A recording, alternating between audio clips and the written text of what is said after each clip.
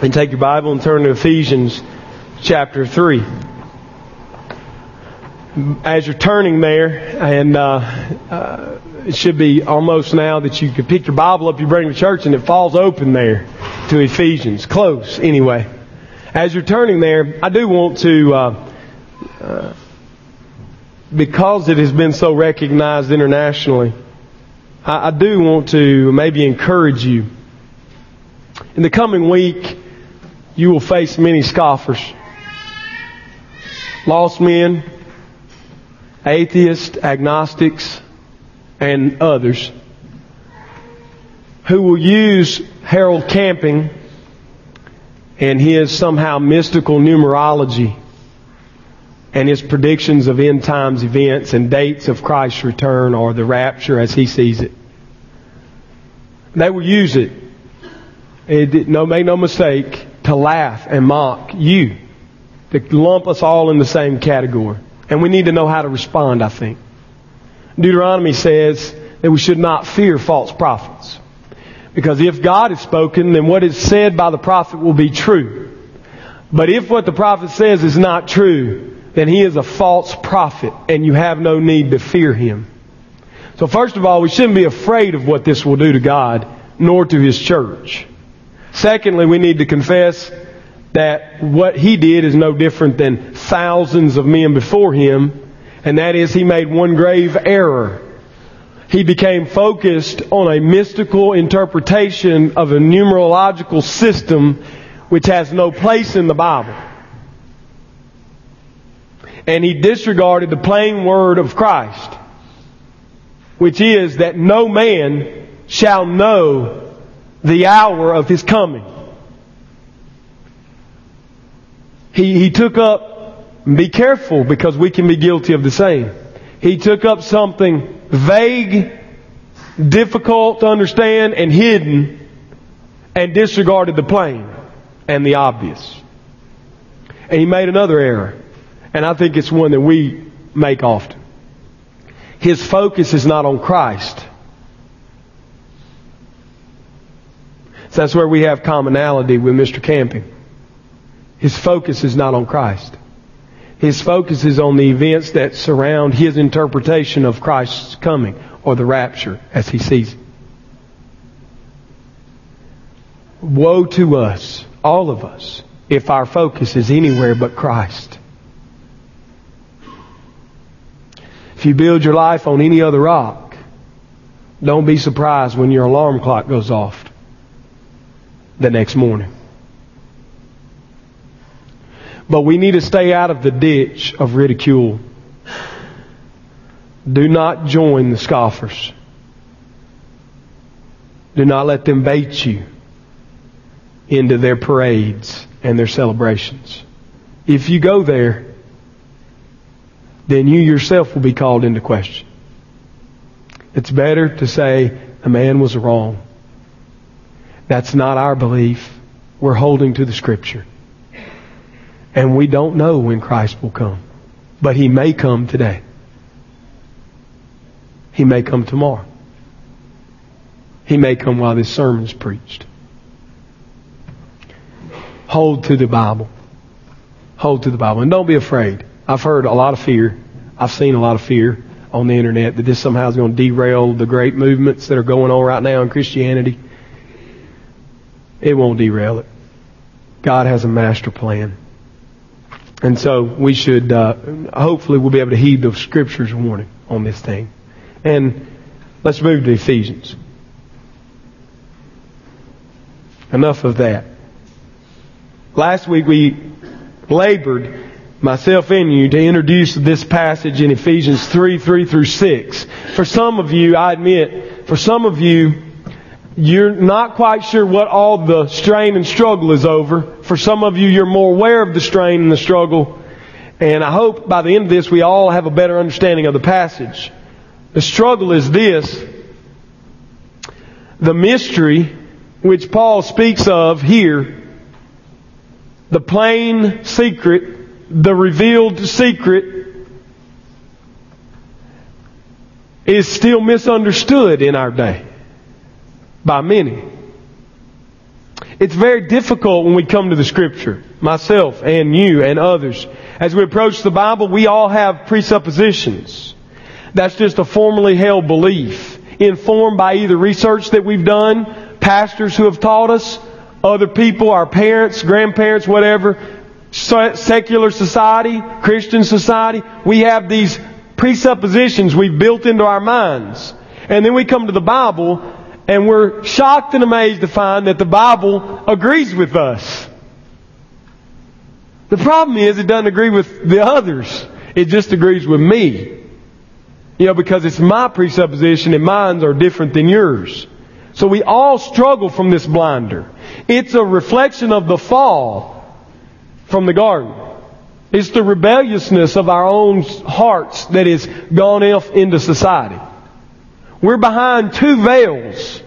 We are searching for God, and in our natural state, we're behind two veils. One, original sin, and two, the flood. And you cannot get beyond them. Those two veils make it near and impossible for lost men. Completely impossible for them to understand the Bible. And even for Christians, the veil of the flood is not lifted. We're still straining. This world is not what it's supposed to be. And inside we know that. And the world around us reflects that. And we struggle and we strain. And we come to the Bible with a lot of ideas that are in us. And so it's very difficult as we study. All of us struggle to move aside our past training or experience so that we can look at an issue of theology with fresh and faithful eyes. But I want to challenge you to work along with me. It's not easy, but it can be done because you are redeemed. And you do have the Spirit of God in you. And He can make things that are hard to understand, understandable. He can, and He does that. Okay? And you may find that your presuppositions are confirmed in this area, and you may find that they're challenged. All I'm saying in the introduction here is allow them to be challenged. It's okay. Trust God. Seek Him in His Word. Christ in particular. But I want to continue this challenge and to say these foundational principles of Christ and His church are still difficult. They're still difficult. I do want to make the thesis or the statement of the sermon plain up front from Ephesians 3 through 6 in particular, 1 through 7 as kind of a whole paragraph. And this is the thesis. This is what we are professing. All people who are being saved, both Jew and Gentile, all of them are being brought in to salvation, sonship, and the kingdom through Christ alone. No one is coming in through any other way. Only through Him. And that's what Paul is straining to say in this passage. And maybe we'll see some of the strain, some of the difficulty of this. First of all, we see that we are all equal in Christ as members of God's family. We are all equal in Christ as members of God's family. Verse 3. Look at it with me. Verse 3. How the mystery was made known to me by revelation, as I've written briefly. Okay? So, this mystery has been revealed by God, according to verse 3. The mystery is not a hidden mystery. It is an open secret or an open revealed truth. In reality, even in the Old Covenant, it was an open mystery. It was an open secret. God was not, and I've said this before, I want to say it again, God was not playing hide and seek with His people. He was not changing the plan of salvation on them as the generations went by. He is preaching and proclaiming through the prophets, the shepherds of Israel. From time immemorial, from Adam forward, He's preaching and proclaiming the covenant of grace. It's just that veil, the veil is still there for some. And for others, it's been lifted, and yet the fog, the mystery, the hardness of the truth is still there. They're struggling, they're straining, and we see it in the Old Testament. The mystery, though, that we are all equal in Christ as members of God's family is now been made plain. It has been revealed by God. When I say it's been revealed by God, you see the translation there. It says, how the mystery was made known to me by revelation. It most likely would read maybe a little more difficult, but better it would be said, how the mystery was made known to me according to revelation. The foundation of what Paul is preaching is the revelation of Jesus Christ on the road to Damascus. He is not some crazed lunatic Pharisee who fell off the wagon and went into some rogue doctrine and teaching. Paul was convinced. If you read Philippians 3, Paul was convinced, and he had surpassed everyone in his category, in his realm, in righteousness, in obedience to the law. Have you read Philippians 3 lately? Think about it. He says he was a Hebrew of the Hebrews. He was, in accordance to the law, blameless, righteous. I don't take him to be speaking in hyperbole. I take him to be stating a fact. As a Pharisee, he had exceeded all of his brothers. He was under the greatest teacher in the nation of Israel, Gamaliel. He was on the fast track of being high priest, I'm left to assume. He was the best among them. Now, what caused this man to leave Jerusalem with papers to put under custody, stone, beat, and kill if necessary people teaching this way according to Christ? What convinces a man that leaves a city with an entourage seeking whom he can devour? What convinces him to then preach the gospel that he's trying to stamp out? The revelation of God, Jesus Christ. Face to face. You say, I didn't have that kind of encounter when I came to Christ. You didn't need it. You have the Word of God. You didn't need it. You weren't a Pharisee of the Pharisee. We could go through the room, me starting with me. I'd line up first. None of us kept the law of God before we were saved. We don't keep it now. In any part or parcel, right? We didn't need to be hammered with a visible revelation of Jesus Christ. I'm convinced God does what it takes to save His elect. And in Paul's case, it took Christ in the flesh. Living, breathing Christ standing in front of him. Why do you persecute me? Why do you kick so hard against the pricks, the goads? Do you not know I'm drawing you to myself? You're going to fight, Paul, and you're going to lose. You can struggle and strain. I'm pulling you to myself. From that experience, the revelation of God, the mystery that we're speaking of, was made plain to Paul. How can we know that it was made plain? Well, in Galatians, the letter which he writes specifically to combat the heresy of the Judaizers, what does he say? I received this gospel which I preach from who? Christ. Not from another man. The apostles didn't teach me. I didn't come to Christ and then go to Jerusalem and say, hey, I'm converted, I believe, teach me this gospel. No, Jesus taught it to him. And he's saying that here in Ephesians 3. Look at the passage. How the mystery was made known to me based on the revelation of God, Jesus Christ, in the flesh. The broadest meaning of this mystery, this idea, this mystery, is given by Paul in Ephesians 1, 9 through 11. Look in Ephesians 1, 9 through 11. Making known to us in all wisdom and insight. Making known to us the mystery, there it is, the word, the term. He uses it over and over again in the New Testament. Mystery of His will according to His purpose. What's the broad sense? What's the broadest understanding of the mystery? It's right here. Which He set forth in Christ as a plan for the fullness of time to unite all things in Him, in Christ. Things in heaven and things on earth. The broadest definition of the mystery is that God is summing up all things in Christ. That's why I say, anyone whose theology is built on any rock but Christ has missed it. Not a little, by a lot. Christ is the central figure of all of the Scripture. And it's on Christ that we build our faith. And it's on Christ that we base our doctrine and our truth and our practice. It's Christ and Christ alone.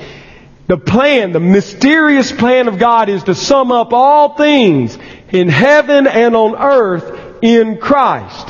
So, in the broadest sense, Paul would say, you Ephesians need to look back in the letter I've written to you. He says that in 3b. If you look in Ephesians 3b, he says, as I have written briefly.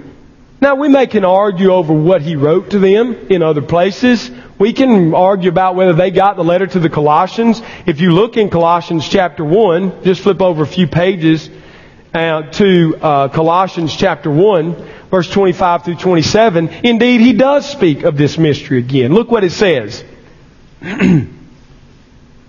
Now I rejoice, verse 24, in my suffering for your sake, and in my flesh I'm filling up what's lacking in Christ's affliction for the sake of His body, that is, the church, of which I became a minister according to the stewardship, the administration that God has given to me for you, to make the Word of God fully, completely known. The mystery hidden for ages and generations, but now revealed in His saints. Verse 27, to the saints, God chose to make known how great among the Gentiles are the riches of the glory of this mystery, which is Christ in you, the hope of glory. The mystery is not a mystery any longer. Hebrews chapter 1. Some who argue for Paul's authorship of Hebrews use the introduction as one of their main points, because he did speak of the mystery all the time, and he spoke about how in times past, in his own words, he said in times past God spoke in various ways at various times, but in these last days He has spoken to us in His Son. The mystery is no longer hidden in any way. It is open now. And some would use that. I don't believe Paul wrote Hebrews. I used to think that. We can talk about that another day. The best route to follow on that, by the way, is just to say we don't know. I don't know who wrote Hebrews. God didn't choose to tell us. I don't think it was Paul, but nonetheless, that's why some people argue for his, because he's the Hebrew of the Hebrews. No one would have known the law better, and he's in this mystery in the first 3 verses. God spoke in time past, but it was unclear. It was shadowy. It was only a partial speaking, but now He's fully spoken in Christ, the revelation of God. So the mystery and the gospel, we can say, is founded on Christ. On Christ. The hymn writer says, on Christ the solid rock I stand. All other ground is sinking sand. That's the concept. Paul's saying it's all about Christ. In Him all things are being brought together as one under Christ. And so we have the broadest meaning of the text, and it's in Ephesians 1, 9 through 11, that I think this briefly I wrote to you prior to this. I told you about the mystery. I think he mentions it in 2, verse 11 through 22. We won't read that whole passage. We preached through that. But don't you see it there? This mystery that God is constructing for Himself, ultimately a people, a family. He's constructing for Himself a body. He's constructing for Himself a nation. He's constructing for Himself, from all the tribes on the face of the earth, a temple, a holy temple that's being built up in Christ. So I think it's there also. But here he says, how the mystery was made known to me by revelation, as I've written briefly. Next we see in the text that a close reading of the letter to the Ephesians will reveal the meaning and insight that Paul gained from the revelation of the mystery. A close reading of the text, that should encourage you. Some of you use as an excuse, I'm just not very smart. I just can't understand the Bible. It's hard for me. Well, Paul indicates here, and we can be helped by human teachers and preachers, but Paul indicates here that if you will read closely, intently, dedicatedly, with eyes open and heart humble and bowed before the Spirit of God, you can know the mystery by simply reading the letter to the Ephesians. You can know it. Look what he says in verse 4. When you read this I think is him saying to them the public reading of God's Word. In their day they publicly read these letters. When you read this, one reading in one sitting, you'll understand the mystery. Is that not, that to me is amazing. I've been studying for months. And Paul's confident they will get it if they'll simply read. Hear it read nonetheless. It might speak of the condition of their heart and my heart. To step out here and say, it's a little on the toes, on the soapbox. When you come to God's Word with those presuppositions and those predetermined ideas, don't be shocked when its mystery is closed to you. But when you come submitted to Him, eyes of faith, gazing at Christ, praying in your spirit, God, show me your Word, He won't turn any away. He won't turn anyone away. I don't care if you don't have a high school education. He will not turn you away. I should give you confidence. I should help you in the time of struggle. Will we struggle with things to understand things? Sure. But we can understand the foundation, the gospel truth by reading the Bible. Paul is very plain to them what this mystery is. The New Testament makes it plain. Not just this one letter, but all over Paul prays. And by the way, Paul in his leadership role prayed for them to have this insight. If you look at verse 17 in chapter 1, he just said in verse 4, when you read this, you can perceive my insight into the mystery of Christ. That's key, that wording, insight. Look at verse 17 in chapter 1. That the God of our Lord Jesus Christ, the Father of glory, may give you a spirit of wisdom and of revelation in the knowledge of Him, having the eyes of your hearts enlightened, that you may know what is the hope to which He has called you, what are the riches and His glorious inheritance in the saints.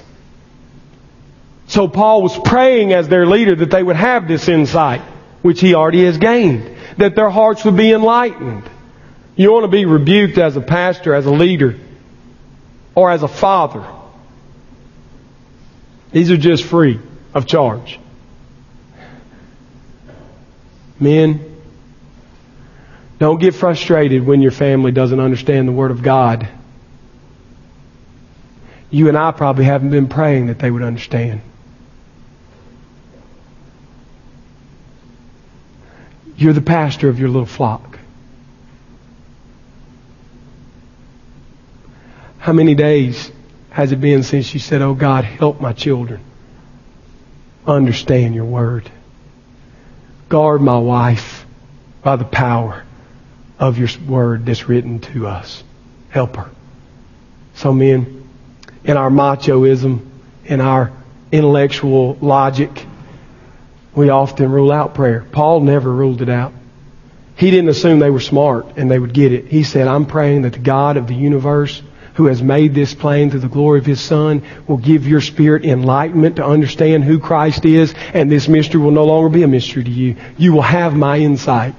This wasn't a secret circle of a few that knew some deep spiritual truths nobody else had. The frozen chosen. No. This was men of God who sought Him out in prayer and went to the Old Testament, which was their Word of God, and studied to see Christ, and they saw Him. It was made plain to them. And they're praying that everyone in the pew, forgive the pun, everyone in the pew would also understand. They weren't elitist. Paul's not an elitist. Paul's not trying to be smarter than everybody. He's not hoping, oh God, I hope you don't show them. They'll need me if they don't understand the mystery. He wants everybody to know the gospel. So we see his heart for this mystery, this gospel, that it be made plain, that they have insight. The mystery is only known through a relationship with Christ.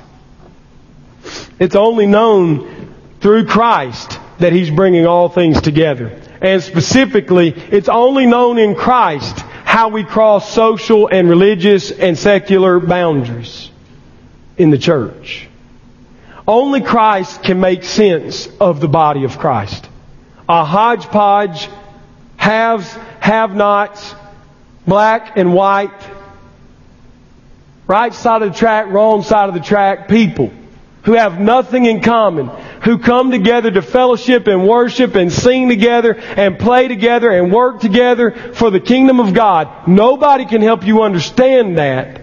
Don't be shocked when the world around us doesn't get it. It just doesn't make sense. Why would you people ever want to be around each other? Because of Christ. And only in Christ can this mystery be understood. No matter how smart you are, segregation and separation and division make perfect human sense. It's easier in life if we'll stick with our own kind and leave the other people alone. I'm not against the other people. I just think they ought to stay in their circle and I'll stay in mine. These kind of comments are not against human nature. They are human nature through the fall and the flood. It is our nature to separate. But in the gospel of Christ, which is not by man's wisdom but by God's wisdom, it makes no sense. And furthermore, it is a reflection that there is no gospel when there's no unity. I was called this week by a reporter. He wanted to talk about race relations in the church. I wanted to talk about the gospel. At the end of the conversation, he said, well, I guess I got all I need. All you keep talking about is the gospel. And I said, no, I believe in the unity, the unifying of races. But it can only be done by the gospel. See, the world doesn't get that. They think they can have a kumbaya session, hold hands and sing, and everybody will love each other. That's phooey. It won't happen. You can't affirmative action it. You can't force it. You can't demand it. You can't make it illegal. The only thing that will stop it is the gospel of Jesus Christ. And if you purport the gospel to be true and you live a segregated life, you should ask serious questions. Why am I who I am? Because the mystery is that the unity that's being brought together is in Christ of all things, heaven and earth. And when I have no unity, not even with my Christian brothers, I have a serious heart question to ask. Am I in Christ?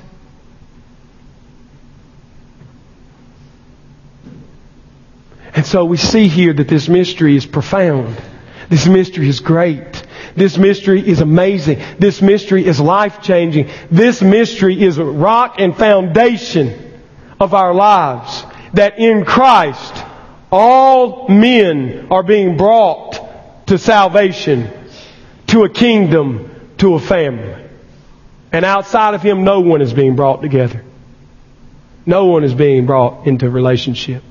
This unity is known as His kingdom. The kingdom is under the charge of His Son, God's Son, the King, and our Lord. How does the local church play into the kingdom? How does this church play into the vision, the great vision of the mystery of all things being brought together in Him, visible and invisible?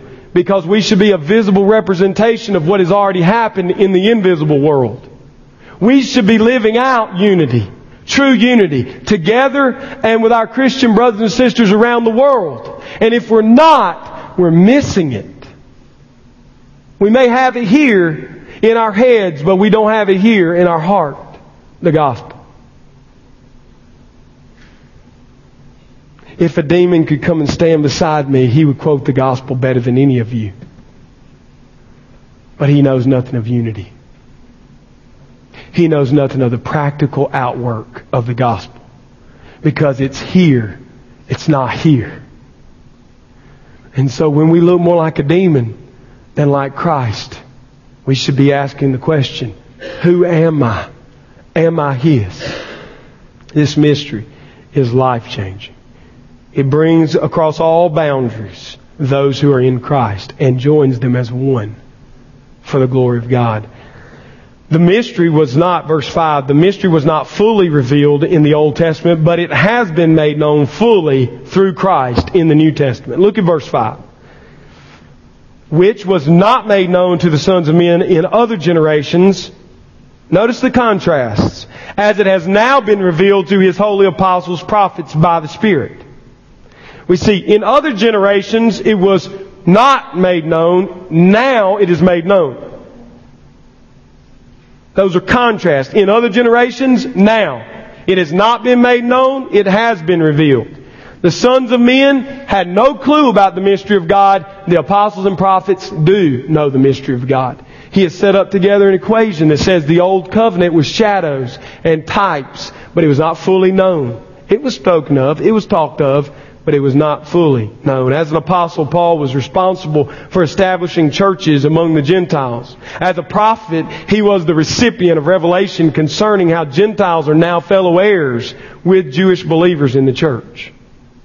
So the original text here indicates that when he says His, it's a reference to God. If we look at verse 5, which was not made known to the sons of men in other generations, as it has now been revealed to His, God's, holy, it qualifies apostles and prophets.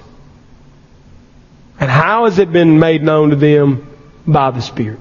Not by their intellect. And I fall into that trap. I think Paul was a smarter man than me. He probably was. But that's not how he knew the mystery. See, if that's how he knew the mystery, then that gives everybody a free pass that has a 5th grade education. I'm just not smart enough to get it. He hadn't revealed it through your knowledge, through your understanding, through your abilities. How has He done it? In this generation, He has revealed it, based the knowledge on a revelation of Christ, and it is fully known. There's no excuse, in other words. There's no excuse that I have. I can make them all day. But it doesn't come down to whether I'm able to understand through my natural ability. It comes down to Him being powerful enough to work through His Spirit. And finally, in verse 6, the mystery is this. Gentiles are now equal with Jews in the church. We got into this question last week in home group. Are we now in the church, are we Jews? No. No. We're not Jews. It's impossible to be a Jew in our day.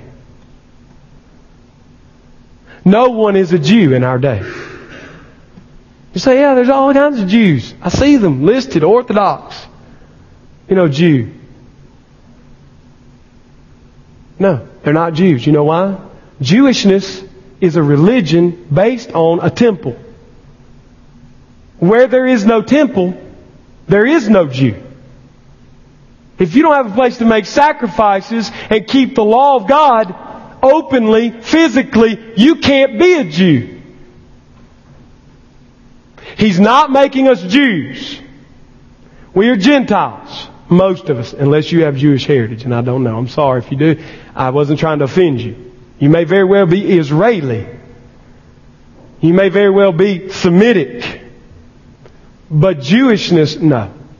We're not becoming Jews. That is the mystery. We're not becoming Jews. We're Christians. The mystery of the Old Testament is He's not going to bring them in as proselytes.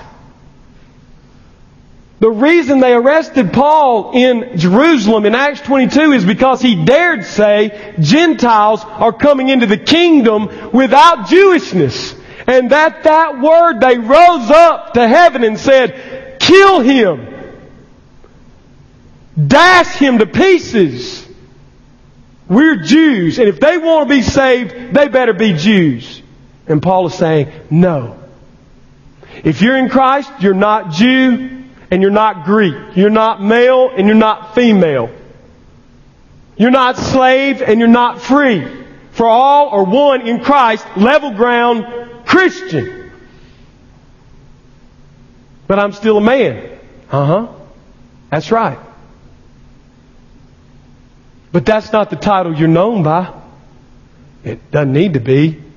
The most known title in Paul's world for Christians was slave of Christ. When asked, are you a citizen of Rome? I'm a slave of Christ. They got it. In Christ, I'm neither Roman nor Jewish. I'm not slave. I'm not free. I'm not a man. I'm not a woman. That's missing the point. I'm from Christ. I belong to Christ. I won't bow my knee to Caesar because I belong to Christ. I won't go to the temple and offer sacrifices because that's sacrilegious and blasphemous. Christ has come. Paul is telling us we are being brought together in Christ alone. This mystery is that the Gentiles are fellow heirs. They're not subordinate in the kingdom of God. The kingdom's not coming and the Jews are going to rule over the Gentiles. No. It's a complete and utter misunderstanding. We need to heed His word that we're to stop worrying about those things and focus on the kingdom. Focus on God and His bringing of the kingdom in Christ. Not who's going to have charge over who or what. It's missing the point when you say, is now when you will establish your kingdom? It's missing the point. You have me, and I'm about to give you my Spirit. Go back to Jerusalem and wait. And when I pour Him out from on high, I will fulfill all of the Old Testament. Make it plain and true that I've brought all men to God. My Father carried them there on my own back, by my own blood, for His glory. I'm not inviting you to come into Jewishness, nor am I saying we need to all move to the Middle East. I'm saying Christ is enough. And that's all Paul's saying here. Christ is enough. Look at what he does here. He stresses the equality here in 3 words. Fellow heirs, fellow members of the body, fellow partakers. And we won't go through all of the references, but I want to give them to you. Fellow heirs. All 3 words start with the same beginning in the Greek. They start with the same beginning. It means joint, fellow, with, in, sin is the beginning.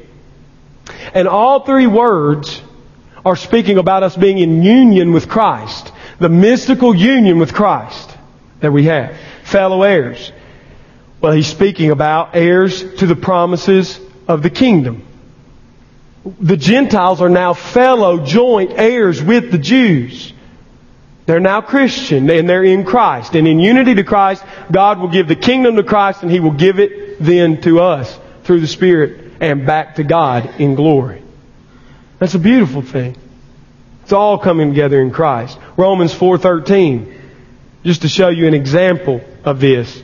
And the way this impacts entire understanding of the Bible. If you miss this mystery, you miss the New Testament. You totally miss it. Don't miss it. Everything that was promised in the Old Testament has now been given in Christ. Look what he says. For the promise to Abraham and his offspring, notice the singularity of that word, that he would be heir of the world, did not come through the law, but through righteousness of faith. So, those who are in the faith have inherited the promise given to Abraham that he would inherit the world. We don't have time to trace it in the pulpit. I want you to study it though.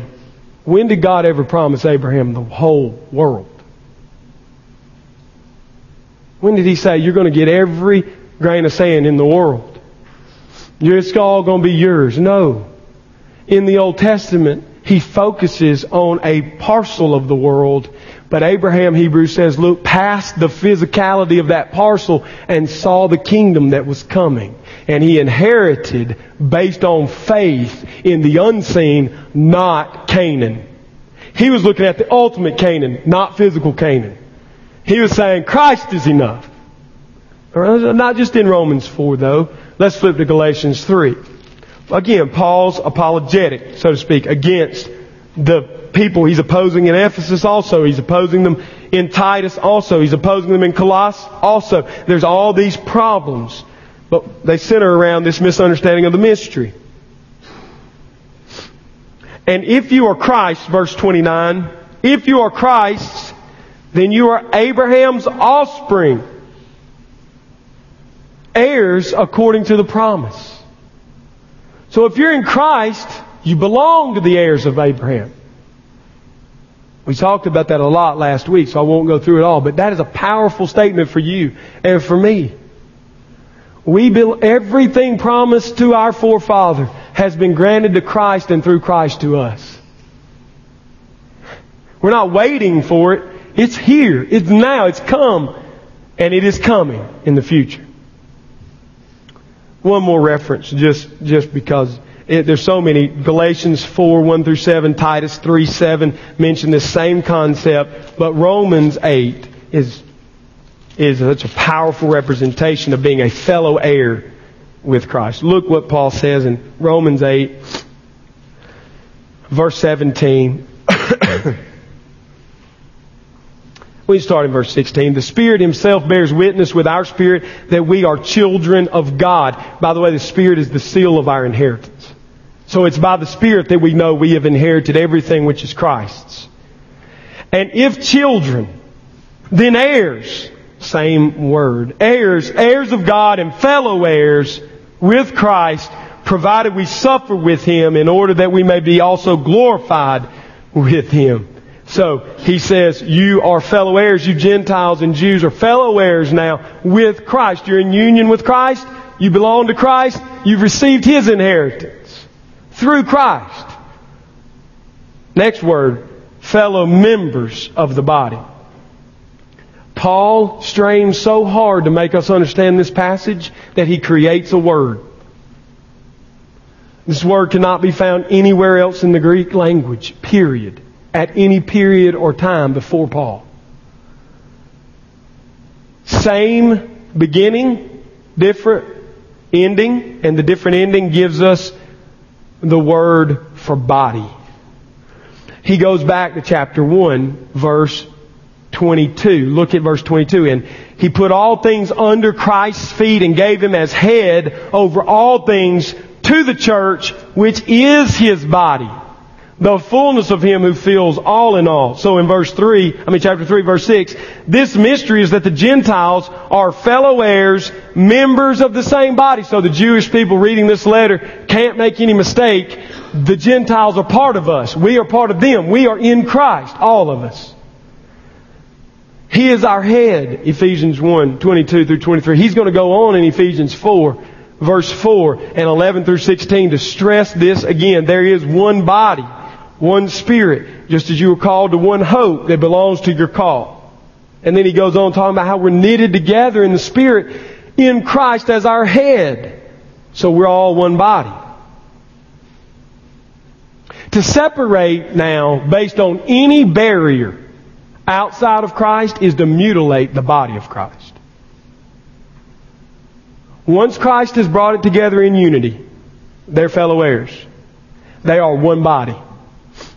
And if you're thinking that He's going to then tear His body apart in any shape or fashion, He would be self-mutilating.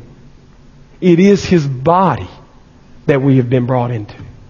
Last word in verse 6, fellow partakers. Fellow partakers of what, Paul?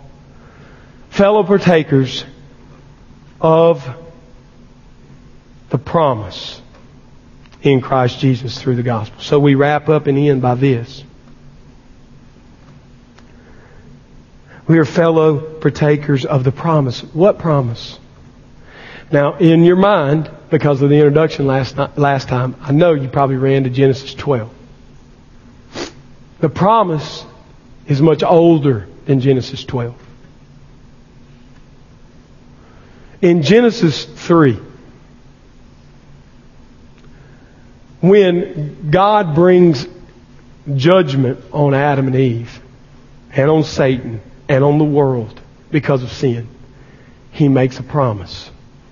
In Genesis 3:15, from you will come one, an offspring, who will crush the head of the serpent. God made a promise in Genesis chapter 3. And what is that promise? How is that dividing our Bible? Remember last time I said everything prior to that was based on the covenant of works. Everything was based on the covenant of works. Don't misunderstand that as a works-based salvation. That was a grace-oriented relationship because God didn't have to do it. But it is not known as grace in the first 2 chapters. Why? Because there's no demerit. There's no sin. When God created man, He was innocent and perfect. So it's not properly grace. Grace is when you get something you don't deserve. And had Adam obeyed, he would have deserved eternal life. He would have been tested in a trial and he would have passed. And he would have been perfect for all time. In a perfect union with God's relationship without Christ. But he failed. And he broke the covenant with God. And he died in his spirit. And in Genesis 3, the covenant of grace begins. It begins right there. From you, there will be one who will crush the head of the serpent. In other words, all that has been wronged will be made right in this one. Now, Eve believed God. How do we know? It doesn't say anything about it, except that she names her son, a son I've gotten. She thought God was bringing the promise to bear right there. She misunderstood, but she believed God. She believed Him. She had faith in Him. The covenant of works, man failed. The covenant of grace begins. That covenant of works is unseen. It's forgotten, I guess. You could say it's not really, but you could say it's subverted. The covenant of grace is being detailed then. And the promise is repeated to Abraham. And the promise is repeated to Moses. And the promise is repeated to David. And the promise is repeated through the prophets. And the promise is repeated through John the Baptist. And then the promised one comes. And when He comes to fulfill the covenant of works. What Adam could not do, Christ did. And He took the curse of the covenant of works. He died. But He was raised in approval on the 3rd day. To live forever in immortality. And those who have faith in Him have inherited that promise given to our father Adam, Abraham, Moses, David, the prophets, John the Baptist, and us. It's given to us. One will come and crush the head of Satan. In Him, all the promises are yes and amen. Listen to me. If you came in here thinking you earn anything, you're leaving. If you leave that way, under the curse of the covenant of works, you will die, and you will surely die. A second time you will die, and you will never know Him. He has not called you to know Him by your work, your efforts, your goodness, your religiosity. He's called you to know Him through His Son. He has spoken through His Son. The mystery has been revealed. Christ is enough, and He's uniting all men, Jew and Gentile, into one fellow heir, one fellow body, one fellow citizenship. We're in Him, receiving the promises God made. Have you received the promise? Are you in Him? Is the Spirit of God in you? Are you still in some other alternate role or track? I can't answer it. Only you know. But that's why Paul strained. The whole Bible hinges on this. Do not misunderstand the importance. You say you've spent 3 weeks on 3 verses. Yes, and we could spend another year on it and we wouldn't understand it enough. The whole Bible hinges on this mystery. And so if we miss it, we've missed it all. The mystery has been made plain in Christ. So I'm calling you. Come to Him. Come to Him and drink from the fountain and eat the bread of life. Come to Him, all you who are weary and heavy laden, and He will give you the Sabbath rest your soul longs for. Come to Christ and you will be an inheritor of an whole kingdom. Stop building your kingdom and come into His kingdom by His grace. Come to Him and you will have a family. Come to Him and you will have fellow citizenship and a nation. Come to Him and you will have it all. Walk away and you have nothing but judgment, death, and hell.